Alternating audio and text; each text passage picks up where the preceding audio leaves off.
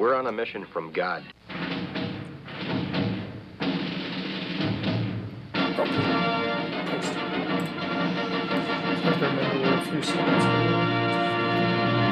And now for something completely different.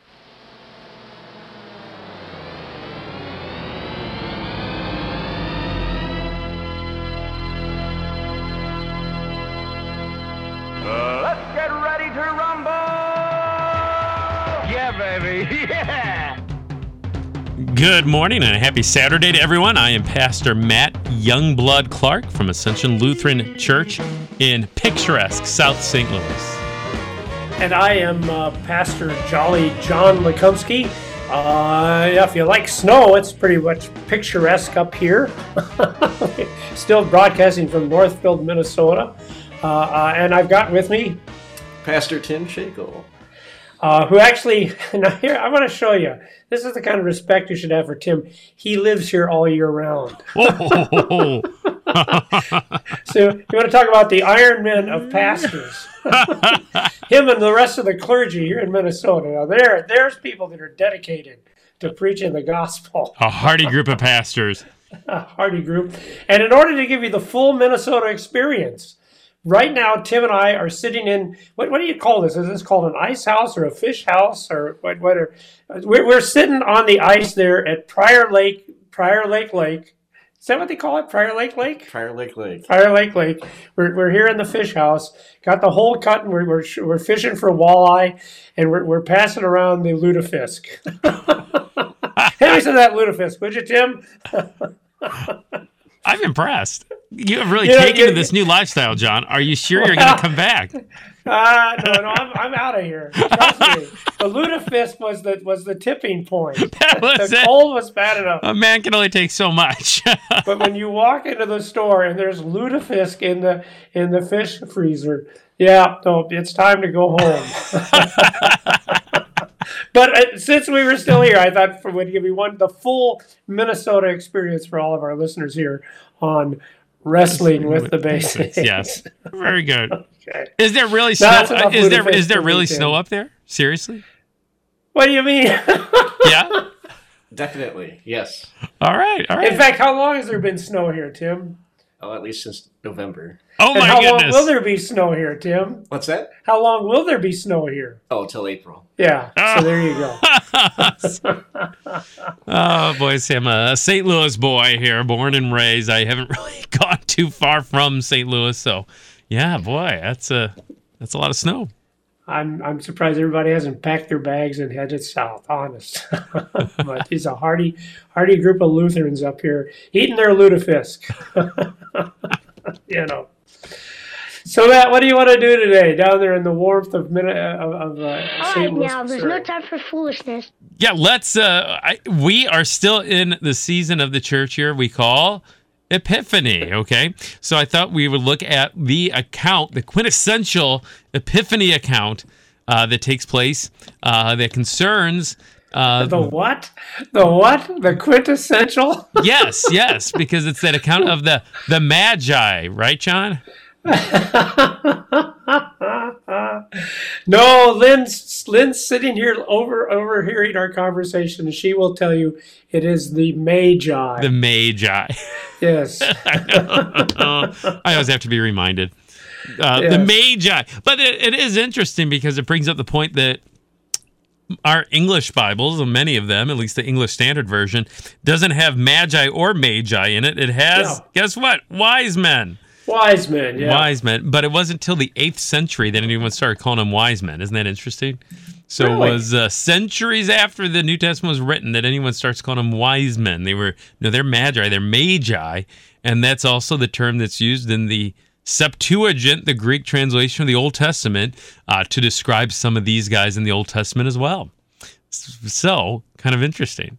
And I think that's significant because it sort of alludes to the fact that they're not wise, at least not in terms of spiritual wisdom and the fear of the Lord. They're not wise men. No, they're anything but, really, it seems like.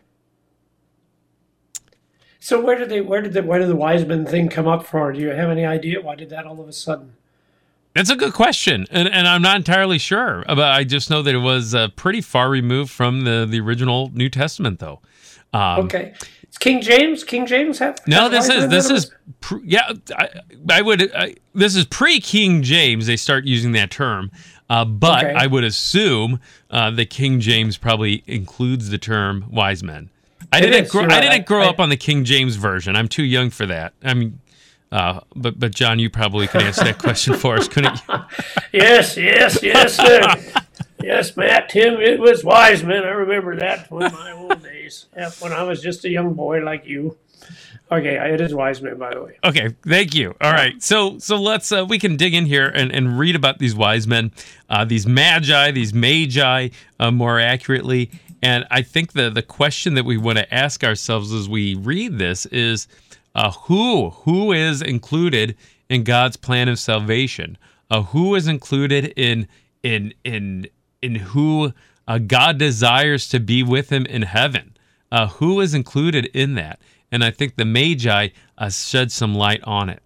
And the other thing I want us to keep in mind is not just what happens here at the beginning of Matthew, but what happens at the end of Matthew, right? So so this is kind of cool. So Matthew's gospel, who is it primarily written for? What's his original audience, you might say? No, I would have thought, and I was taught, but maybe you're going to lead me somewhere else. And it'll be Tim, you jump in here too. What I was taught it was actually for the Gentiles. The Gospel of Matthew?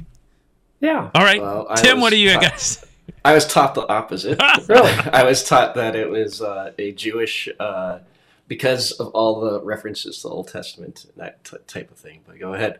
What is it, Matt? No, wait a second. I correct my answer. What's that? No, it is written for the Jews. What was I thinking? I'm sorry, I'm old. That's all right. It's a long time Yeah. when I went to seminary. Yes, Yeah. no, I think you're absolutely right, Tim. Yes, all the Old Testament prophecies. It's all coming back to me now. John, is that your final answer? That's my final answer. Okay. Well, good. I'm glad it is. Because, yeah, it seems to be the Jews. And for the reason that Tim mentioned, because of all those Old Testament references, one after the next the next is just going back and pointing people back to how Jesus really is the Messiah, how he's the fulfillment of these things. So I think with that in mind, that Matthew's gospel, written primarily for Jewish hearers or readers, I think it's interesting how the gospel begins and ends. Because the gospel begins here with the Magi, who, spoiler alert, are not Jews, are very much Gentiles, and it ends with that Great Commission, right? Matthew 28, and that going and making disciples of just the Jews. No, that's not what it says. What? All nations, right? Go and make disciples of all nations, baptizing them in the name of the Father, Son, and Holy Spirit. So it's interesting that that Matthew's gospel, written primarily for Jews, it seems, has this bookends, this admonition and this story, this account of the gospel being for all people and Jesus Christ coming for all people. So I think. Go ahead. Go ahead. So I think that comes to light then as we read this account of the Magi. So would you like us to read part of that story, Okay, Matt? that'd be great. See, it's not as easy as doing this at a distance, is it, John? I mean, No, it isn't, because we can't see you. I know. You can't see us. I know. You can probably smell the lutefisk, though. So Yeah, sadly, yes. But okay, let's go ahead and get into Matthew chapter 2 and then start with the first few verses. you want to read, Tim, or? Just the first two verses? Now, after Jesus was born in Bethlehem of Judea, in the days of Herod the king, behold, wise men from the east came to Jerusalem, saying, Where is he who has been born King of the Jews? For we saw his star when it rose and have come to worship him. When Herod the king heard this, he was troubled, and all Jerusalem with him. And assembling all the chief priests and scribes of the people, he inquired of them where the Christ was to be born. They told him, in Bethlehem of Judea, and I'll stop there. Okay. So he goes on and he quotes Micah, the Old Testament, that's where the Christ is to be born. But I think as we read this, just some unexpected things. just first of all, Jesus is born, right, in Bethlehem, in Judea. And then these wise men come, these magi come from the east to Jerusalem. So first of all, who are these magi anyway? They're from the east, all right? So they're foreigners. They're not from around Judea. They're not Jews. They're very much Gentiles, non-Jews. They are individuals who probably work in the court of a king or some kind of royalty, some kind of ruler. And more than that, they're probably people that seek answers from someone other than the one true God. They look to the stars, perhaps, for answers and guidance, astrologers, or some kind of other kind of dark arts type things we could think of. And that's where they look to for guidance. So very much not keepers of the first commandment, right? To have no other gods other than the one true God, and to trust in Him. So the word magi is a Persian word, so they might have been from Persia. On the other hand, we know for a fact that the Babylonians were really into astrology, as you said, seeking guidance from the stars. So, but yeah, like I said, we know for sure they're not Jews, and they're certainly not worshipers of Yahweh. So they are very, very unexpected people. No one would have expected these magi to come this distance looking for the one who is, as they say, been born king of the Jews of all things, right? And yet here they are. So why in the world, what brought them to search out the one born king of the Jews? What brought them on this journey from the east, now with their first stop in Jerusalem? So they saw the star. They saw the star. That's what they said. Yeah. Yes, so they see the star, and who put the star there? Well, God, that's right? a question. yeah. I'm trying to throw you slow in there, John. I know. I'm assuming, as I remember the story in Genesis 1, I think it was God. Yeah, very good. Did He make the stars? It's so, yeah. Put them to be signs, it says in Genesis 1, exactly. if I recall correctly. So those days of creation creates the stars, creates, obviously the heavens and the earth. And this star in particular, we're just not told. Was it a star that was it a star that was part of creation and always in that night sky? Was it one that God highlighted somehow, or something more miraculous even that guided them? Well, we just don't know. But this star is special and it guides them. But my main point is, I think sometimes when we call these guys wise men, we think, well, they're pretty smart guys. That's how they got there. And it seems to be the case that no, the only reason they're there is because, well, God led them there. God is revealing to them this one born king of the Jews. He's revealing to them his son, the Savior. And I think, yeah, go ahead. Go ahead. Well, I was going to say, and you know why the star was significant? What made them think about the star? Why that even struck their attention? What, John? Well, so you know where it's coming from. It's coming from the Old Testament, the Old Testament, right? Sure. Yeah, Numbers 24. I think I just looked it up here. Yeah, Numbers 24. But here's what I never realized, because I'm wondering, why were these guys reading Numbers 24? Because you just said they weren't followers of Yahweh. Sure. But actually, you know what Numbers 24 is? It's the prophecy of Balaam, of the false prophet. So that's why they would have been reading it, because they probably had the works of Balaam. I'm sure every pagan had the works of Balaam on their bookshelf. So they're not even coming necessarily out of the scriptures here. They're coming because they had read this prophecy of Balaam and said, oh yeah, I remember. Do you remember that, Tim? Don't you? Balaam had something to say about the star. And Yep. so I did not know that except for like a year ago. And I thought, well, that is super cool, because I often wondered, how is it that these guys know Numbers 24? But check it out yourself. Numbers 24. What's the verse here? Verse 17, and it's part of that prophecy that Balaam preaches, speaks, when he's called upon to actually speak against the people of Israel. Of course, he won't do that. He can't do that. But anyway, there's the background to that prophecy. Yeah. And we don't know. We just don't know to what extent they were familiar with that. And again, I think ultimately through that star, or through even the words of the book of Numbers, ultimately it's God is the one who is behind all of this, right? God is the one who's leading them intentionally to this place. So my main point being, God wants them there. God wants them there. He's the one who's gathering them, leading them ultimately to his son, to Jesus Christ. And the big question is why? Why would he care? Yeah. Well, yeah, Yeah. exactly. Exactly. So I think things to wrestle with this episode is, why does God care? Why does God want them there, right? And then I guess the broader question is, who does God want today? Who does God want to bring to his son today? I think that's a valid question too. All right. Well, do you want to keep reading for now, though, and we can explore this a little further before we dive into some of those other topics? Sure, I'll just read the rest. Okay, I'll yeah, read it to sounds 12. Going back to verse 5 there. They, the wise men, told Herod, in Bethlehem of Judea, for so it is written by the prophet, and you, O Bethlehem, in the land of Judah, are by no means least among the rulers of Judah, for from you shall come a ruler who will shepherd my people Israel. Then Herod summoned the wise men secretly, and ascertained from them what time the star had appeared. And he sent them to Bethlehem, saying, Go and search diligently for the child, and when you have found him, bring me word that I too may come and worship him. After listening to the king, they went on their way. Behold, the star that they had seen when it rose went before them until it came to rest over the place where the child was. When they saw the star, they rejoiced exceedingly with great joy. And going into the house, they saw the child with Mary, his mother, and they fell down and worshipped him.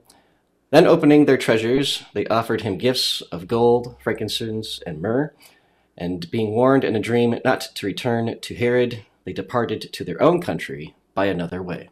All right, thanks, Tim. So they come to Jerusalem. The Old Testament is consulted, but then ultimately this star then reappears or continues to appear and comes to rest over the place where the child is, over the house. So Jesus is no longer a baby. He's a child, no longer in a barn, in a stable, but in a house. So this is taking place sometime after Christmas, right? Up to 2 years or so after Christmas this takes place. And then one thing I thought is kind of interesting too, they go in the house, right? And verse 11, they saw the child with Mary's mother, and they fell down and worshipped him. I think that's kind of interesting. So, I mean, they're just worshiping Jesus. That's it. They're not worshiping Mary or anyone else in the house. They're just worshiping this little toddler named Jesus. And, it's interesting, Matt, that's what they said at the beginning. That's what they were coming to do. They wanted to worship the King of the Jews, which that in itself is kind of striking because generally that's not what you do to kings. You might honor them, you would respect them. But worship is a word usually reserved for the one who has ultimate control over your life, God. Yeah. Yeah. And then the other thing I think is interesting to kind of discuss this a little, baby, is, okay, so where is this house at? So what town are they in? Oh, that's a good question. They're in, they're still in Bethlehem, yeah. Well, right? I think it seems like it, maybe. Why would we say wait a second. Okay, Matt, Tim and I are sitting here waiting, listening. All right, yeah. So Yeah. Why would you say they're in Bethlehem? Well, because that's what the prophet said. In you, Bethlehem. Yeah. Yeah. So, okay. All right. Well, also the text says, and he sent them to Bethlehem. Okay. Yeah. Yeah. So what? So the Bethlehem prophecy there. What is that a prophecy about? It's about the coming of the ruler who will shepherd the people of Israel. Yeah. About his birth, right? Yeah. So where was Jesus born? In Bethlehem, In Bethlehem. Right? But now Yeah. this is a little time later. So is he still in Bethlehem? Well, I think so. You've got Matt and me puzzled. No. We're waiting No, for I the think this is punchline. interesting, and if you check out the Concordia commentary on this, there's a suggestion that perhaps they didn't stay in Bethlehem. They're coming to Bethlehem just for the census, right? So Caesar Augustus does the census. Mary and Joseph, they're not residents of Bethlehem; they're residents of Nazareth. Joseph is a carpenter, so they make that trip down south to Bethlehem. Jesus is born there, and then why is Joseph going to stay for 2 years in Bethlehem, apart from his home and his carpenter shop up in Nazareth? That kind of idea. So why would they stay there? Herod is the one who sends them to Bethlehem. But does that the star comes to rest over the house where they're at. That's what leads them to Jesus ultimately. So was that star resting over a house in Bethlehem or resting over a house in Nazareth maybe? And if it was Nazareth, that the killing of the babies and the children in Bethlehem by Herod, boy, how senseless that was, because Jesus wasn't even there. So anyway, Well, that's all interesting. Never heard that before. I've never heard that either. yeah. So I mean, something to consider. Have you been drinking? No. This is no. You unless Jeff Gibbs from the seminary has been drinking, but no, I think that's an interesting thing to consider, because the text just simply doesn't say that Jesus is in Bethlehem. That's where he was born. The text does say that clearly, but it doesn't say that the child and Mary and Joseph were in Bethlehem at this time. Could they have been? Definitely. Yeah, maybe they stayed there for a couple years in Bethlehem. Maybe they really liked the place, the village. I don't know. But regardless, we do know that after this takes place, for the safety of the child, they go to Egypt, right? That's what Joseph is told to do. Now, for that reason, personally, this is me talking, I think maybe they were in Bethlehem because of that warning to go to Egypt then for the safety of the family before Herod goes crazy and starts killing children. So, well, and Matt, I think it does answer a controversy. It's not a controversy to us, but one of the big problems is that he was supposed to be Jesus of Nazareth. And of course, well, how can he be the promised Messiah? Because the Messiah is supposed to be from Bethlehem. And I think that's the other reason why Matthew is writing this, as you said, to the Jews. He's saying, look, no, he is both from Bethlehem and from Nazareth. And here's the story and where he started out and how he finally ended up there in that little town of Nazareth as well. Yeah. So, but no, I'd never heard. So that was Gibbs. That's Gibbs' theory. Yeah, check that. Not have been check that out. Okay. I think it's intriguing, right. And don't think I'm crazy. We think you're crazy. I know. Anyway, well, you thought that already. So what can you do? But it also makes you think about the time. How quickly did the wise men come? Is it that 2-year period or is it sooner? But yeah, go ahead. We just don't. Yeah, we don't know that one either, do we? We know he's a child, not a baby, and we know that Herod kills all the babies, all the kids 2 years and younger, in Bethlehem. So we've got some clues, but we just don't know. The text doesn't say. But I think if you asked someone where did the Magi go, what city, I think 9 out of 10 people at least are going to say Bethlehem, I would assume, and perhaps so. So anyway, just something to think about. But yeah, check that out. But yeah, as we wrap up, the main point today I wanted to make is just that as we think of, okay, who's in, who's out in the church, who should be included, who should we welcome in our own congregation even, it's really not ours to decide. It's not our congregation. It's not our church. It's the Lord's church. He's the one who calls and gathers and enlightens and sanctifies through the Holy Spirit and through His Word. And so when we hear at the end of Matthew's Gospel, all nations, and when we see the Magi here at the beginning of Matthew's Gospel, I think we're reminded twice, it's all people. And thanks be to God for that. Because guess who all people includes? Well, it includes me and John and Tim. and thanks be to God for that. And everyone listening to the show. So before we think, who belongs or who doesn't, give thanks to God that He calls us to make disciples of all nations, even guys like the Magi. Okay. Well, thank you. Thank you, Matt. And next time we'll be coming back from the warmth of St. Louis. Trust me, I'm getting out of here as soon as I can. But this has been Wrestling with the Basics.